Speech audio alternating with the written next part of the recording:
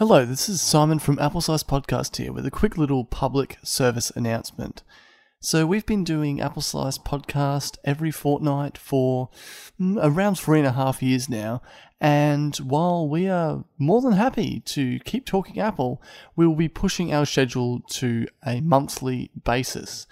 I think this is primarily between Nick and I is due to the fact that most people who want to get their tech updates weekly have their sources to do so, and I don't really feel like we can add too much to that regular weekly conversation.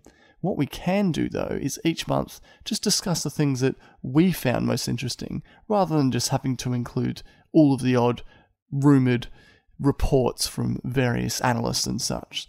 So if you are happy to hear about what we think of all the latest Apple news, we will do it each month. And of course, particularly, we will always give our reactions to any Apple events and any new products that we come across and experience ourselves. So yes, thank all the listeners who have followed us across the years so far, and we hope you continue to join us on our journey each month on Apple Slice.